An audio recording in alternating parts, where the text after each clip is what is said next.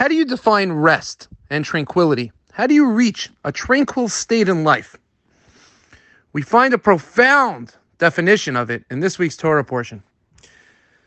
It says that Jacob was giving blessings to all of his children, the 12 tribes, and he gave Yisachar a very interesting blessing. He said that he will have tranquility, and that tranquility is good, yet he will also bend his shoulder to beer and become a laborer.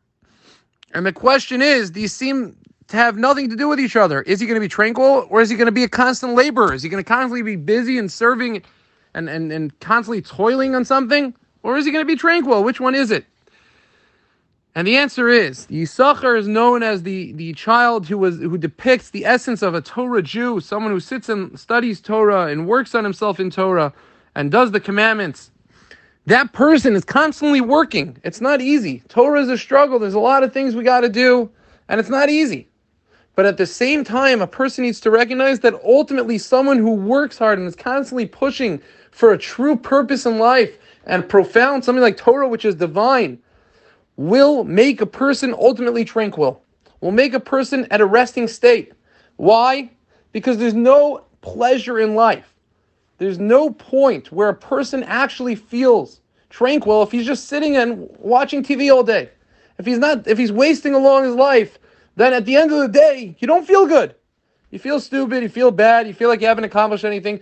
You feel on top of the world and at a point of tranquility after you work hard, when you push yourself to do things that might not be easy, but that you know that there's a purpose behind them, that there's a real reason to do them, and you're accomplishing something, you're helping someone out, you're perfecting your character, you're working on yourself.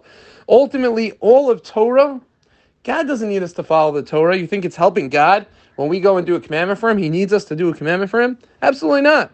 God said, I want to give to the Jewish people. I want to give to the world. And God said, I know you because I've created you. I know what's going to make you happy and tranquil and successful in life. And that's following the Torah. Nothing pleasurable in life comes easy. Watching TV all day is not that pleasurable. But working out in the gym, at the end, you feel amazing. It's hard work. Nothing's easy.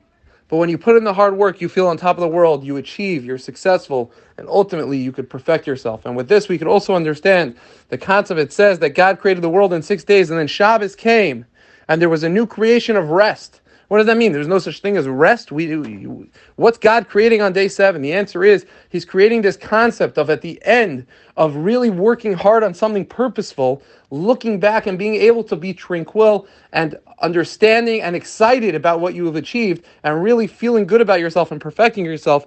That is our job in life. And ultimately, selfishly, that will lead us to live a very happy and successful life. May we merit to see the clarity, to be able to follow the Torah, and to be able to accomplish, to succeed, to perfect ourselves, to help out others, and ultimately live the most tranquil, restful, and achieving life in this world. Have a wonderful Shabbos.